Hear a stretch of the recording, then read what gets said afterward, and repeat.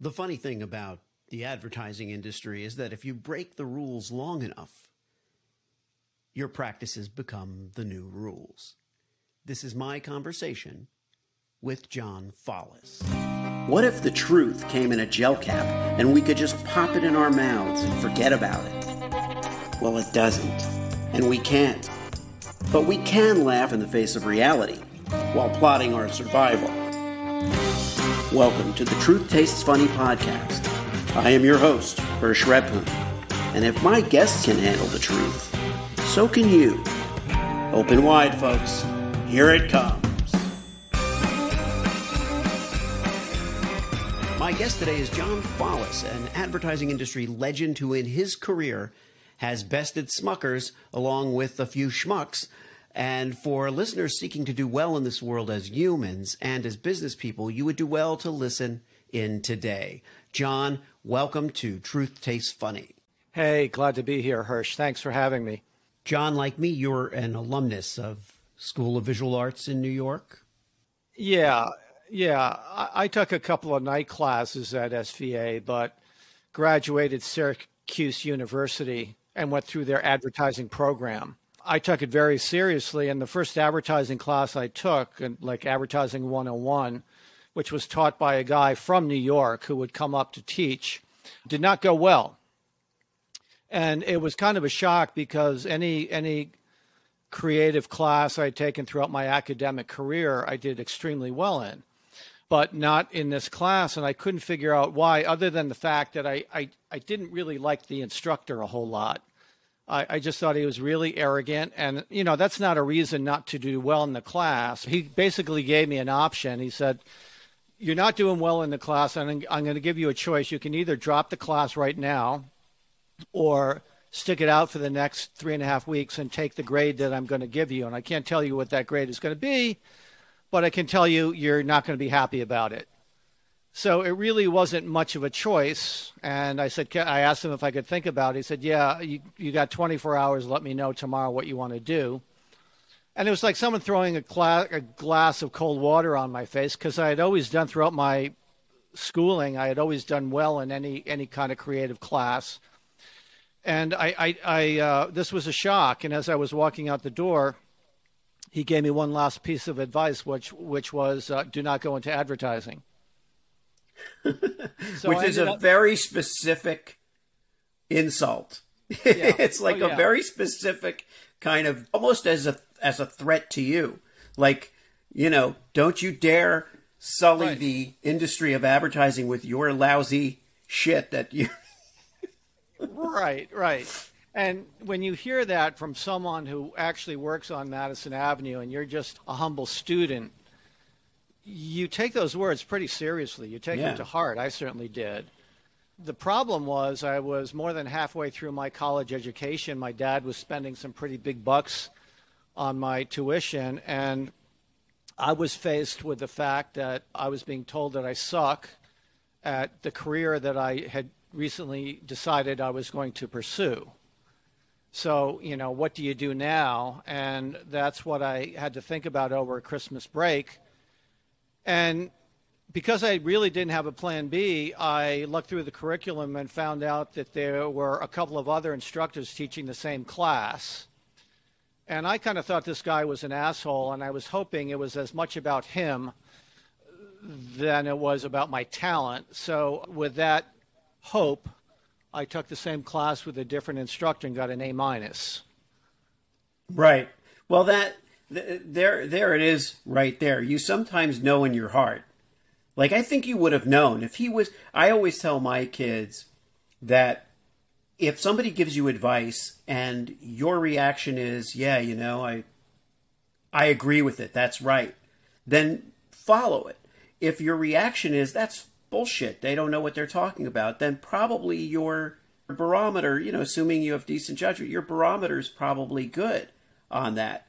Good advice tells you oftentimes what you already know, but you just aren't seeing. I was just starting my curriculum in advertising, so admittedly, I didn't know a lot about advertising. And this, as I mentioned, this guy was a professional who was in the business, who would come up each week to teach his class in advertising. Why he would want to do that, I don't know. But he clearly knew a lot about the business, and I assumed he knew what he was talking about when he told me not to go into advertising. So it wasn't so easy to think that he was wrong. And for my way to help determine that was try it with a different instructor. Yeah. So now, what kind of background did you come from? What did your parents do? Well, I had kind of an interesting upbringing in that my dad was a business guy, an entrepreneur, and my mom was an art teacher. Oh. Which makes a good combination for someone to go into the advertising business. Yeah. My mom only taught a couple of years before she got married and pregnant, so her student turned out to be me and my sisters, her students. So I think that having that influence from my earliest memory is what formed me as a creative person.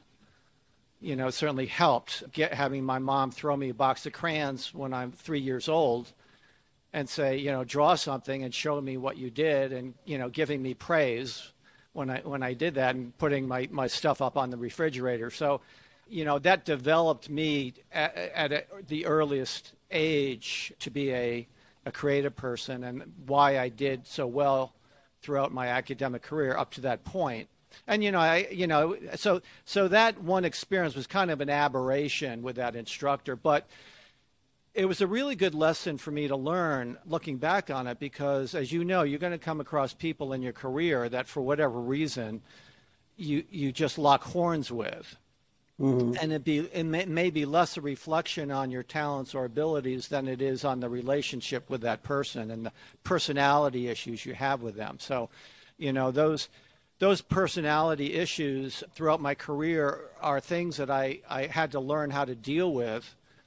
And, like I said, I was fired multiple times, 4 times in the first 7 or 8 years of my career. So that college experience was just kind of a foreboding of what was to come. So what did you think? So let's jump ahead. So let's say you landed. Where was the first place that you worked in advertising? Well, I was afraid of New York growing up, and it was kind of sacrilegious to graduate Syracuse with a degree in advertising and not go to New York City. But I'm not a city boy. I grew up in Connecticut, in a kind of a rural area of Connecticut, and New York's scared the crap out of me, to be honest.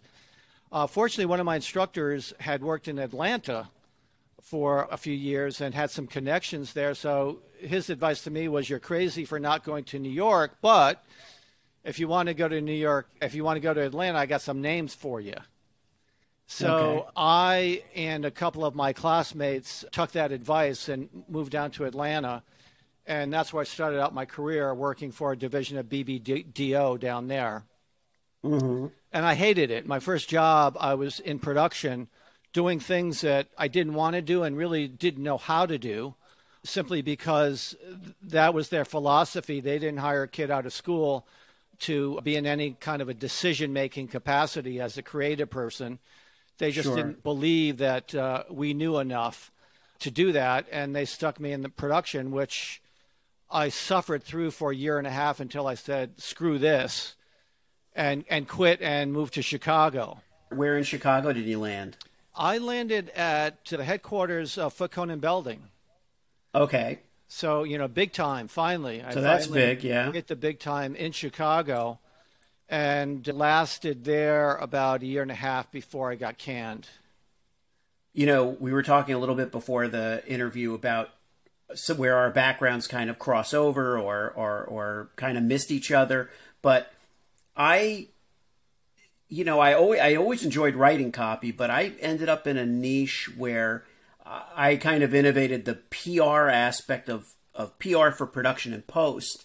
But I stayed away from the creative part, the copywriting part. And I would go to all these agencies as a rep, Wells Rich Green and BBDO New York and every agency, right?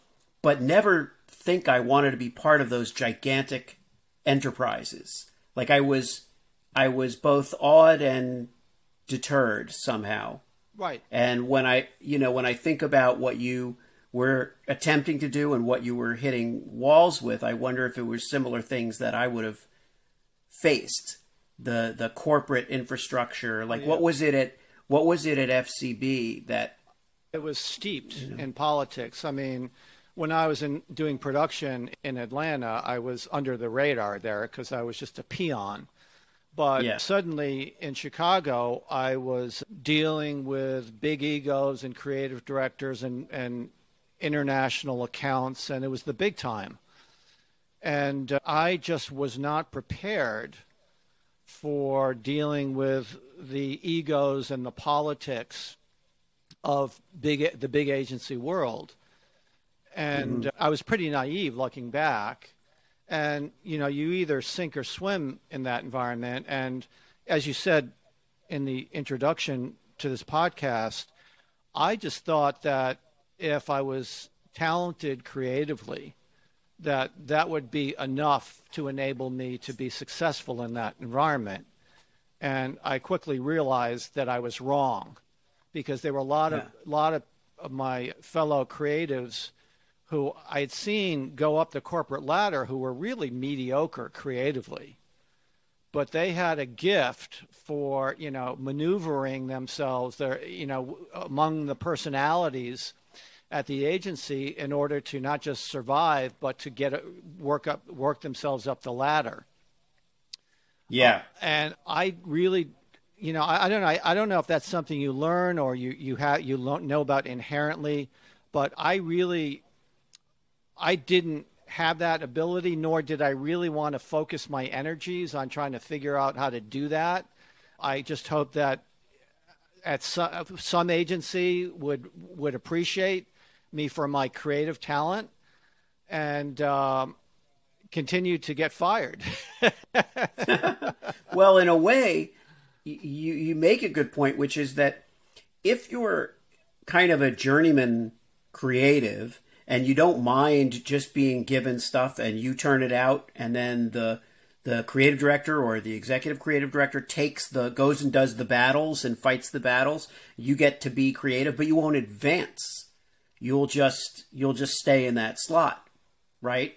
As opposed to being, if you want to be an ECD or a group creative director, you're going to have to be a political animal.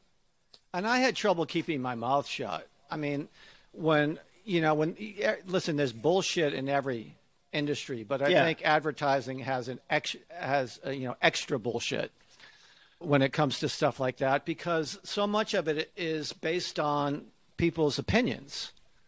You know, when you're judging an ad, whether it's good or bad, it's often based on whatever your creative director thinks is good or bad. And sometimes when he makes some comments that you think just don't make a lot of sense, you either have to, you know, keep your mouth shut about it and you know, swallow it, or you have to speak up about it and try to defend yourself and argue why you think, you know, your idea makes sense. And again, that's where I got into trouble, because I had trouble keeping my mouth shut when I was exposed to some of this. And learned pretty quickly that that's not going to enable you to do well in that environment. What was the next step? I got picked up by a small agency where instead of being one of 100 creative people, I was one of 3 creative people, or maybe 200 at FCB. There's maybe 200 or 300. I mean, the agency had about 1,500 people there. So there were, you know, there was a bunch of creative people. And suddenly I'm at a small agency that was kind of a startup. I think the whole agency had maybe 9 or 10 people, and I was one of 2 or 3 creative people. So all of a sudden I had to perform and do a lot of stuff that I was still, you know, so I had maybe a year and a half experience at FCB as a creative person. And now I'm in a small agency where I'm exposed to things at a small agency that I never would be exposed to at a big agency. So there was a whole new set of challenges. But the difference, Hirsch, was that my success there was a lot less based on my political skills than it was on my ability to perform as a creative person. Did you have a creative partner? I did. I did. Yeah. I started out as an art director, but I was always a very verbally thinking, writing art director. At Syracuse, they made a point that you can't just focus, when you're an advertising person, you had to think conceptually and be able to think about what is the main message you have to get across and come up with a headline, things like that. So I was always very good at writing. I never really, when you're working with a writer, you don't have to rely on your writing skills so much. But at this small agency, because we were both doing, the writer would think graphically and I would think verbally oftentimes. And so, yeah, I did have a partner. He was a very talented writer. And we did well together. That was one of the few agencies I did not get fired from. And they were actually sorry to see me leave after about a year and a half. I learned so much being in that small agency environment and felt after that experience that I had the confidence to give New York a shot. Oh, so in that case, your confidence was bolstered. You had a really good creative collaboration going. And so did an opportunity open up in New York, or you decided to go pursue it? Like I did both in Atlanta and Chicago, I just felt I needed to be there. I had a friend of mine who was living in New York and said that he had an opening for a roommate. And I think getting a place to live in New York is almost as hard as finding a job there. So that's what I did. And because I had some pretty good produced work, having worked at the smaller agency, I thought I would get a job in a few weeks of looking. And 4 or 5 months later, and still not finding work, I was beginning to wonder if I would ever get hired. And that's when I started. I had people tell me, well, your work is okay, but you ought to consider going back, taking some courses at SVA, which is not what you want to hear when you've been in the business for 5 or 6 years at that point. No. To go back to school, right? But that's what I did. I ended up, it's kind of funny. So I said, one of the guys who said, go back to SVA, I said, well, can you recommend any particular instructors to take? And he recommended an instructor that required me to present him with a portfolio before he decided whether or not I was worthy to take his class. Ah, okay. Which was kind of a eye-opening experience. So I went up to his agency to present my portfolio to see if it was good enough to take his class, and he ended up offering me a job. Awesome. Which agency was this? Terrible agency. Terrible agency. I don't even remember the name of it now. It was a terrible agency whose biggest account was Carlton Cigarettes. Okay. All right. And that was the job offer I got, to be an assistant art director on a cigarette account. Okay. Really exciting stuff. Right. And so was that essentially print, or were they allowed to do any broadcast? No, it was primarily print, and it was again another terrible job, but it was a job in New York. Yeah. And I every day that I was at that job was more motivation to leave that job for a real job, a better job. I mean, I hate cigarettes. And I just felt like, after 5 or 6 months of looking for work, I was not in a position to say no. I had rent to pay. But fortunately, again, another job that I did not get. My career was, leave a job, get fired from a job, leave a job, get fired from a job. That's the way it was for the first 7 or 8 years of my career. And again, fortunately, after not a long time, I don't think I was there at that job for even a year, because I was aggressively trying to find a better job. I did find another job and left that job. Right. So we have now that's 4 agencies, but that's only 3. There's 2 firings. And were you fired from this shitty agency? Well, I was fired from FCB, so that was my first firing. Left the second Chicago job, left the first New York job to my second New York job, which I got fired from. Okay. So the job that I went to after that cigarette agency, I got fired from. And then I got fired from 2 more jobs after that in New York. But let's give the audience a reward for hanging in there through these firings. And essentially what did happen ultimately was you realized or you had the opportunity to create your own, create an agency in which you were I was getting partner. fired, Hirsch, but I was getting fired from increasingly better agencies. Right. Okay. Good. Like you were firing up. You were getting fired up. Like Doyle Dane Bernbach, which I'm sure you're familiar with. Oh, yeah. Yeah. And that's back when Doyle Dane was still one of the best agencies, not just in New York, but in the country. I was working on the VW account, and they, that was legend. Their VW work from the 60s and 70s was one of the reasons I got into the business.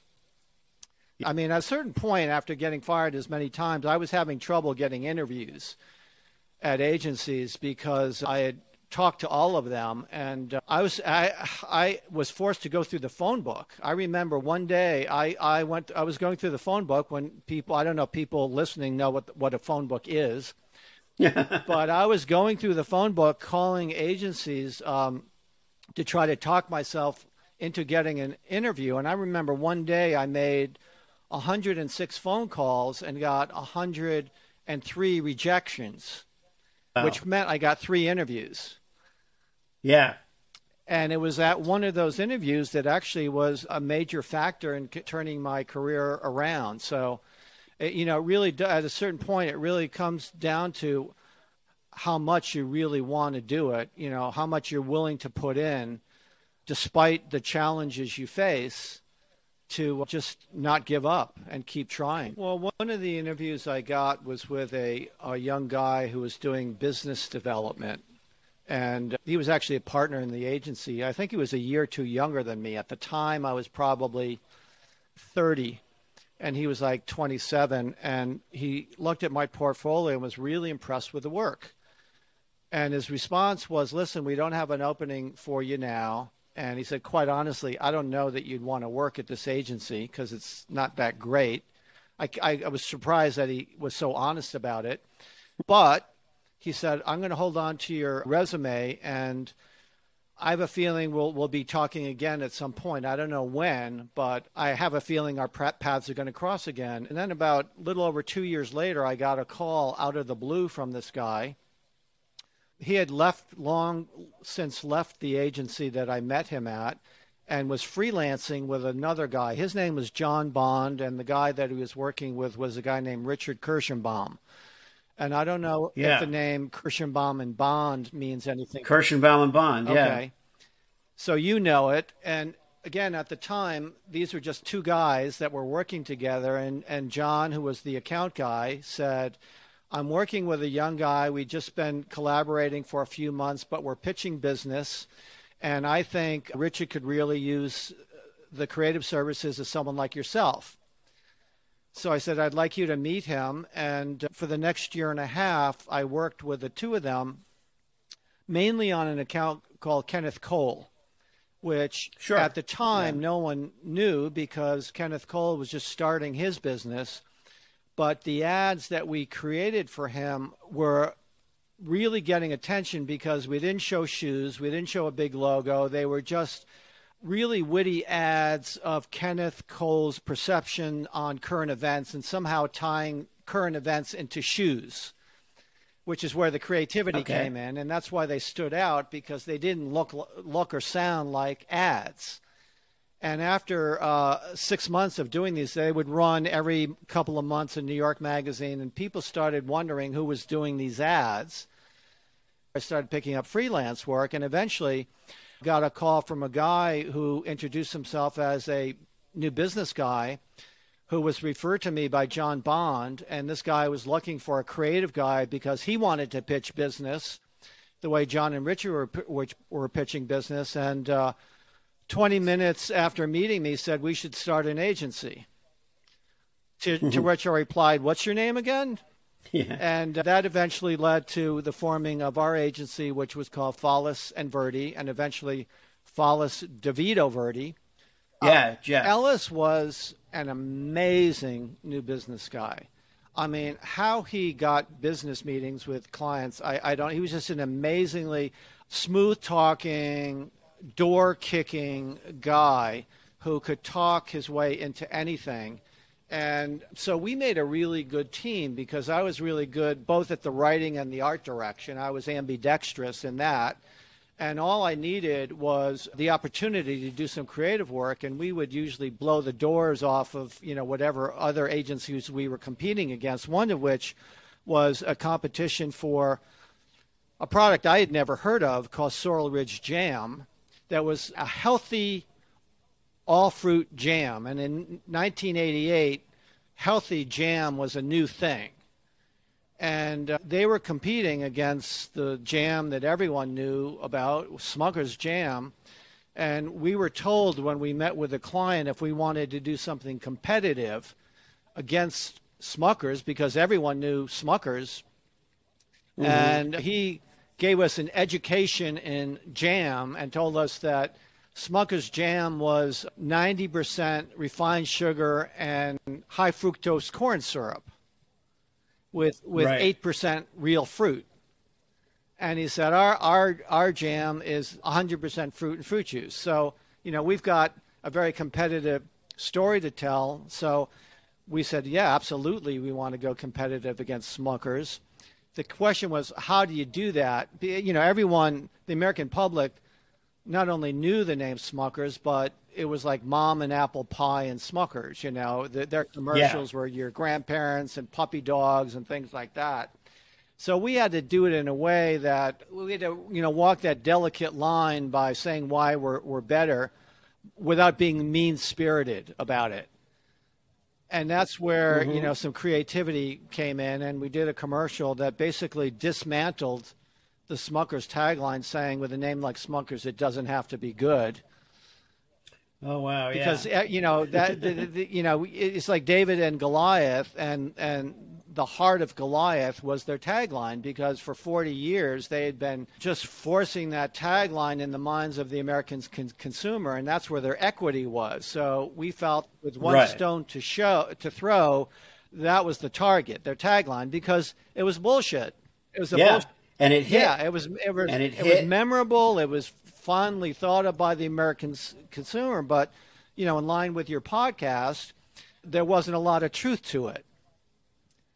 Yeah. And so this was a case where we could actually be really, really truthful with our advertising and make a strong case for why people should choose Sorrel Ridge over Smucker's. And sales went up 90% the first month, and for the year went up over 50%. So his $350,000 advertising budget for 3 months turned into $1 million advertising budget, because he saw such a direct result in the first few months of the TV spots that he was doing with sales. And that's rarely a case where, unless you're doing a direct response campaign where you see such a direct response to the money you're spending and the sales that you're getting. But in this case, he was seeing a direct result, and just started scratch and scrape for every dollar he could find, and it turned a $350,000 budget into a $1 million budget. And that account put our agency on the map. Now this was, and you also won a ton of awards, the all important, I wanted to bring this up because for that campaign, you won top awards. You were featured in Adweek and all the magazines and all that stuff. And it's interesting that in that industry, awards, it's the same as for the TV. It's the same as for like entertainment with right. with the Golden Globes and the Oscars and the Emmys. But in the ad business, there's this fascination till this day with awards. We just came off of the Cannes, Advertising right. Fest being back. Right.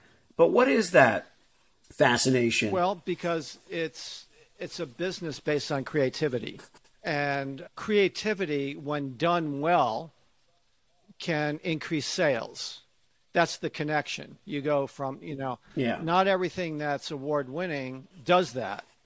So some clients are impressed with creative awards, and many of them aren't. What all clients are impressed by are how well you sold your client's product.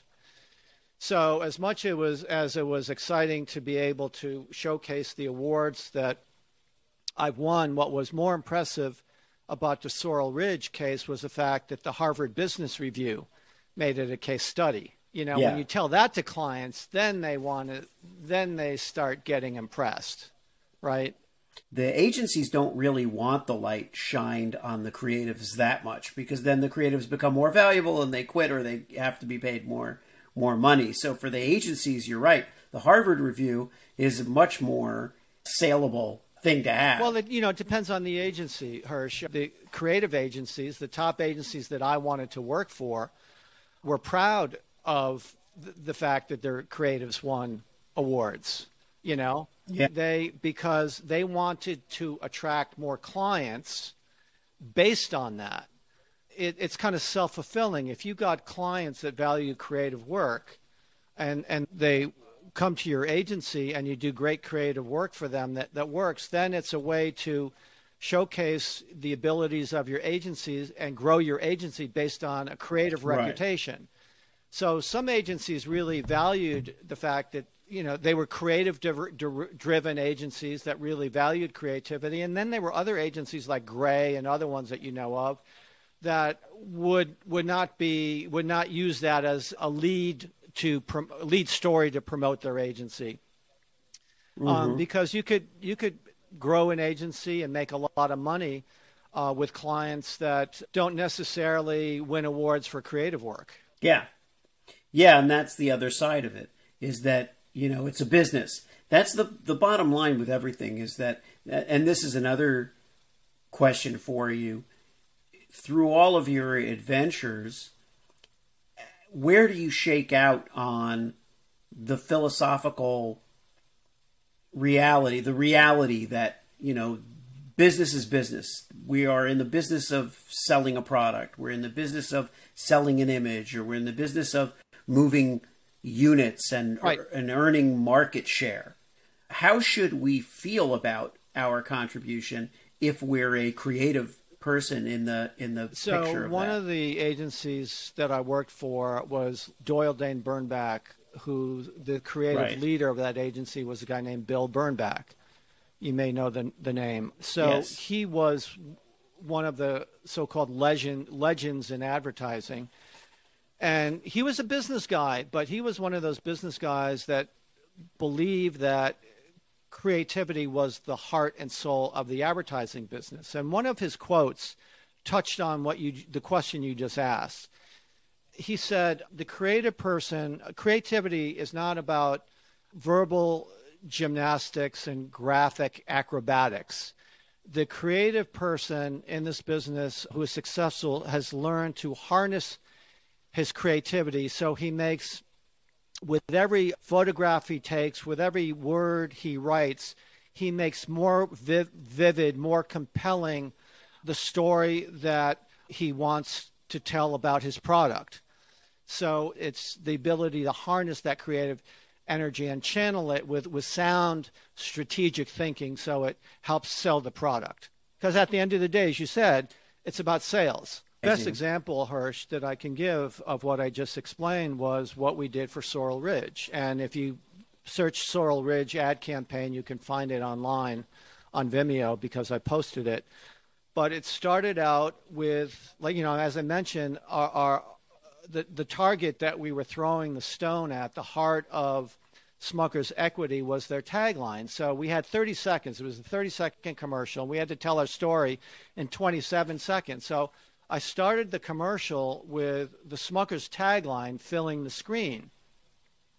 As the announcer says, for years, Smucker's has been telling you they have to be good. But did you know their jam is made with mostly corn syrup, refined sugar, and not a lot of fruit? And every time the announcer referenced one of these bad ingredients that goes into a jar of Smucker's preserves, the pair of hands would pop up from below the screen where it said, with a name like Smucker's, it has to be good. The last line at the bottom said it has to be good. In matching typeface, it's not so good. It's really not so good. And I forget what we wanted to say. It sucks, but the lawyers wouldn't allow us to say with a name like Smucker's, it sucks. But it suckers progressively. Smucker's has you figured for suckers. It progressively dismantled the tagline as the voiceover, read each ingredient that goes into Smucker's. And then we did a beauty shot of the Sorrel Ridge jar surrounded by fruit, as the announcer says. Fortunately, there's something better. Sorrel Ridge with 100% fruit and fruit juice, 100% fruit and fruit juice. With a name like Sorrel Ridge, it has to be better. And so we kind of played off of the Smucker's tagline with our tagline with a name like with Sorrel Ridge, it has to be better. So it was very simple, strategically but very creative in that we showed the Smucker's tagline and actually literally dismantled it in real time as we were talking about what goes into Smucker's. So that was a combination of creativity with disciplined creativity with sound strategic thinking behind it. Yeah, how did Smucker's react? Well, our big fear was that they could sue us. And, imagine the PR you would be getting for this.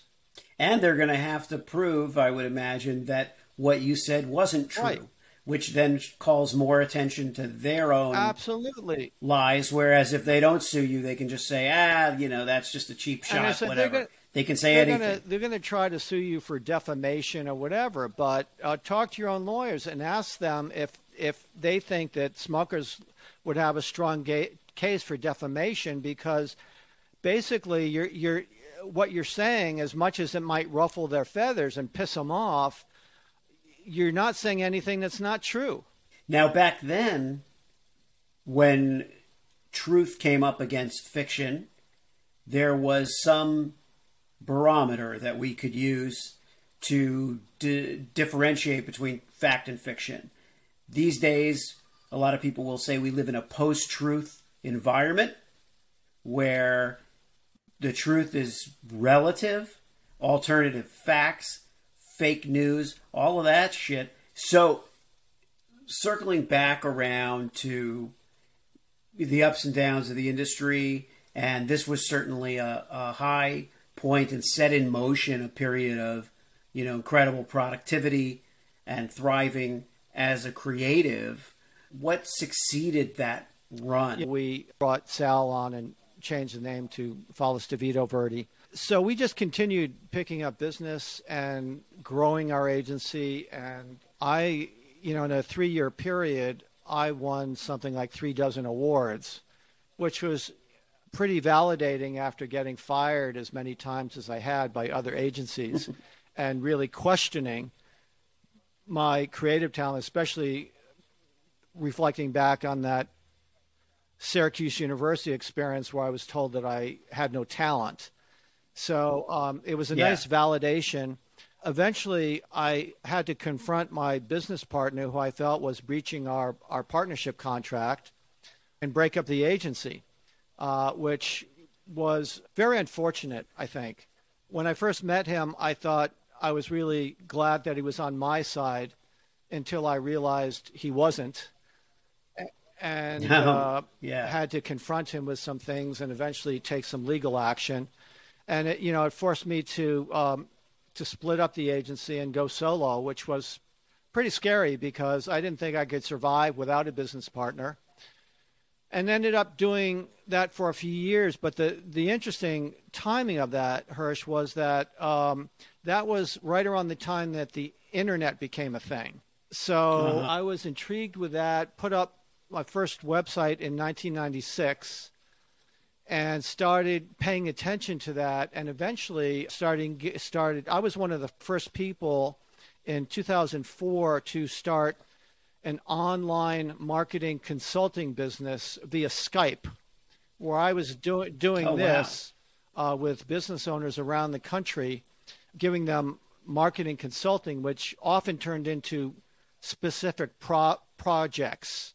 Out of the consulting, we would determine maybe they needed a TV commercial, maybe they needed a better website, maybe they needed a tagline, whatever it was they needed, that turned into specific projects that I was able to offer a dedicated fee for doing that project. So I did that for over 10 years as a consultant, and then got involved in more digital video, started something, a Big Idea Video in 2013, which was dedicated digital video, which at that point, I was pretty good at creating, was able to offer that to a lot of clients who had websites, but just needed a lot more compelling video as well. Right. Well, the consulting that you describe is interestingly kind of what I'm doing now, because what I realize is a lot of people don't know what they want or need. They know something's missing, something in their message, something in there. It all begins. Also, I feel creatively, to a great extent, we're reactors. We react to a problem, or most often a problem, or we react to an idea that they have about who they are and what they want to say, and we go from there. So to put it out, to just be a writer for hire or a creative for hire sometimes misses a step, right? Unless they have an in-house market, CMO, or somebody that, that really has a vision for the creative. But really, I find that sitting down with people and working with them on something simple, some small statement or some small document or project, is a good way to open up the door to what it is they really need, and then they can hire me to create what they need. It's all about developing a relationship. And I would find myself at networking events, and if I introduced myself as an advertising guy, they wouldn't want to talk to me. But if I said that I'm a marketing expert, then that opened the door for conversations about some of the things that were happening at the time, the digital medium. So I realized that they were just looking for someone that they could trust, that could help guide them about that. And I just realized I had to figure out a way to get myself in front of these people and figure out a way to charge them for my expertise. And half the time I felt like a therapist talking to these people, because their businesses were so emotionally wrapped up in their business, as any small business owner is. So I decided to brand myself as a marketing therapist, as kind of a unique catchphrase to get them curious about what I did. When I was at a networking event, the last thing I wanted to say was, "Oh, I'm a marketing consultant." That's like, you're a business coach. I didn't want to. It sounds so dry, and it's not what we do. It's a commodity. It sounds like a commodity. And the therapy thing, I would call myself a message therapist, but I think people would read it wrong most of the time and assume that was a typo, and then come to me to give them back rubs, and that could either be disastrous or delightful. I found out that at these networking events, which is what I would spend a lot of time trying to stir up some interest, if I said, when people ask you what you do, you've got 3 seconds to respond to that. And what you say in those 3 seconds are either going to get them to want to continue talking to you, or excuse themselves to talk to someone else or get a drink. So I found that if I said, "Well, I'm a marketing therapist," at least they would say, "Excuse me?" Right. I didn't quite get that. You're what? And so that's again, that's what enabled me to get into a conversation. And then it was kind of a fun way to brand myself. On my business card, I had a picture of a couch, and I called it Follis Marketing Therapy. And then I could build around content, do podcasts, and do creative digital content that got into exactly what marketing therapy was about. So it became fun. It became a fun brand to kind of build off of. And that's what enabled me to, to build my own brand. And, we talk about brand building, how to stand out. So you don't position yourself as a commodity. How do you stand out? And it was based on my own experience of talking to these people, because I did feel like, it was part marketing advice and part therapy. And, one of the things I volunteered early years ago, I was on a telephone crisis line where they put you through 50 hours of training dealing with people who in some cases are suicidal.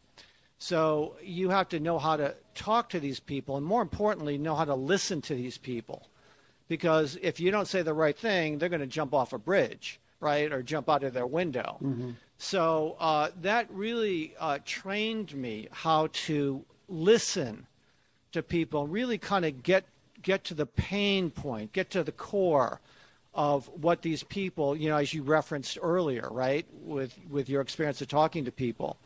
And a lot of marketing people aren't so good at listening. They're very good at talking. So I would start out, if I could engage them in some marketing therapy, I would just start asking them some questions and get them to talk about, so I could really hone in, as you referenced earlier, of what was really at the heart of what they were struggling with. And sometimes what they thought the problem was really not the problem that they should be focused on. Again, the other problem, Hirsch, is that these people are so enmeshed with their own business, they don't have the ability to stand back and look at it objectively. And that's what I was able to bring to them and give them an honest, objective perspective that they really appreciated, Perspective is in large part what we bring. So before we go, let me ask you, at this moment in your adventure, what brings you the greatest joy? You mean right now? Or having conversations like this, to be honest with you, because I've done a couple of creative projects, one of which I shared with you, a series called True Stories in Advertising, which I know you will get a kick out of. And I also made a documentary, which was really a fun, exciting challenge. Doing other things that give me personal satisfaction, but I miss having conversations about the career that I spent 35 years of my life doing.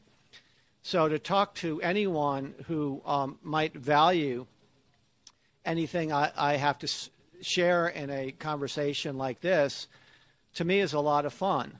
So, since I discovered Podmatch about 6 months ago, I've been having a lot of fun talking with people who host podcasts on various things related to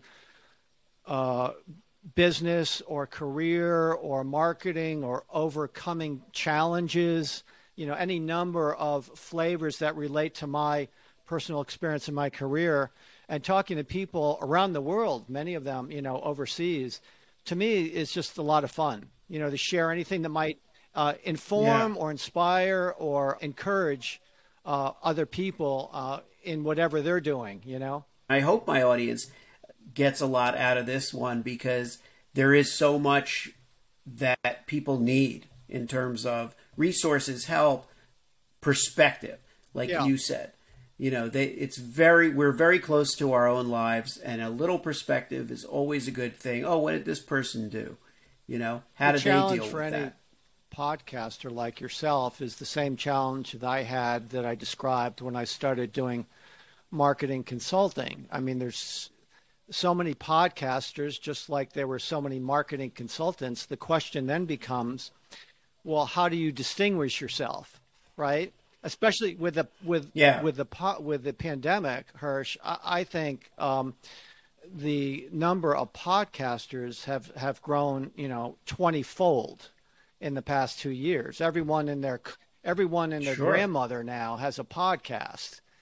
And the question is, how do you build an audience, right? My strategy is to go on as many grandmothers' podcasts as I can, and hopefully cross promote with their audience. I don't think I told you this, but I started learning about podcasting in 2005, and by February of 2006 We should definitely chat for a minute about your experience with in the early days of podcasting, which weren't that long ago.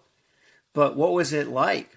I loved it. I mean, for the same reasons you seem to be enjoying it. I just thought it was the most amazing thing that you could sit in front of your computer.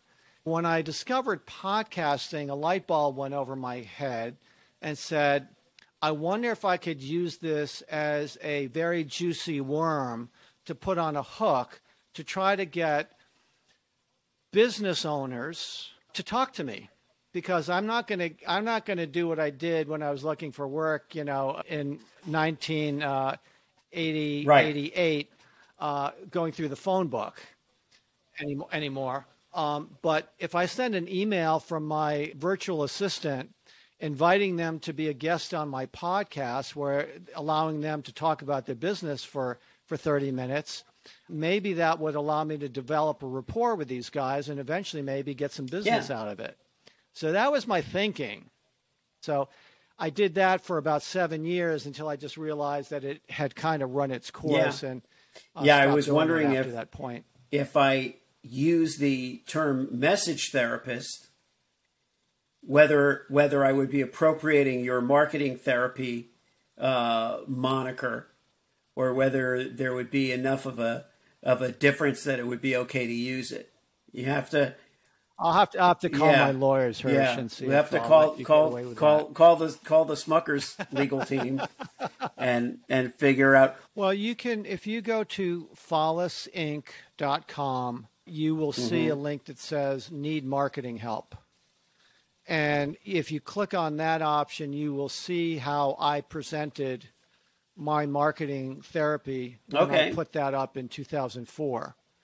So, the look of it is pretty dated. It looks like it was put up in 2004. I'd give it a facelift if I was doing it today, but at least you can see what I was doing back then. Well, that's the funny thing, is that we're all we have to, at some point, even though we're in the business of helping other brands and other individuals and entrepreneurs brand themselves and message themselves, we have to have a reckoning with ourselves in terms of how we package our services. And sometimes it's the hardest thing. It's like, doctor, heal thyself, I have to tell you, the people who were worst at branding and marketing themselves were other marketing people. And all of them, I wrote an article. I said, your most important client is you. I wrote that article 20 years ago. And basically it was me, thinking about what we're discussing and just reminding myself why my business is I am my most important client, and had to really focus, number one, all my marketing talent, my creativity toward my own business, my own brand, and do that. Because that's the first thing that any prospective client is going to be looking at when they decide whether or not they want to pay me, $300 an hour for my services. We're only as strong as our weakest link when it comes to promoting ourselves. Being on, this is a really fun, kind of wide-ranging conversation. I appreciate it. It was really good. Like I said, this is one of the things I really enjoy now, and it's not often that I come across someone who intersects in different professional ways like you and I do.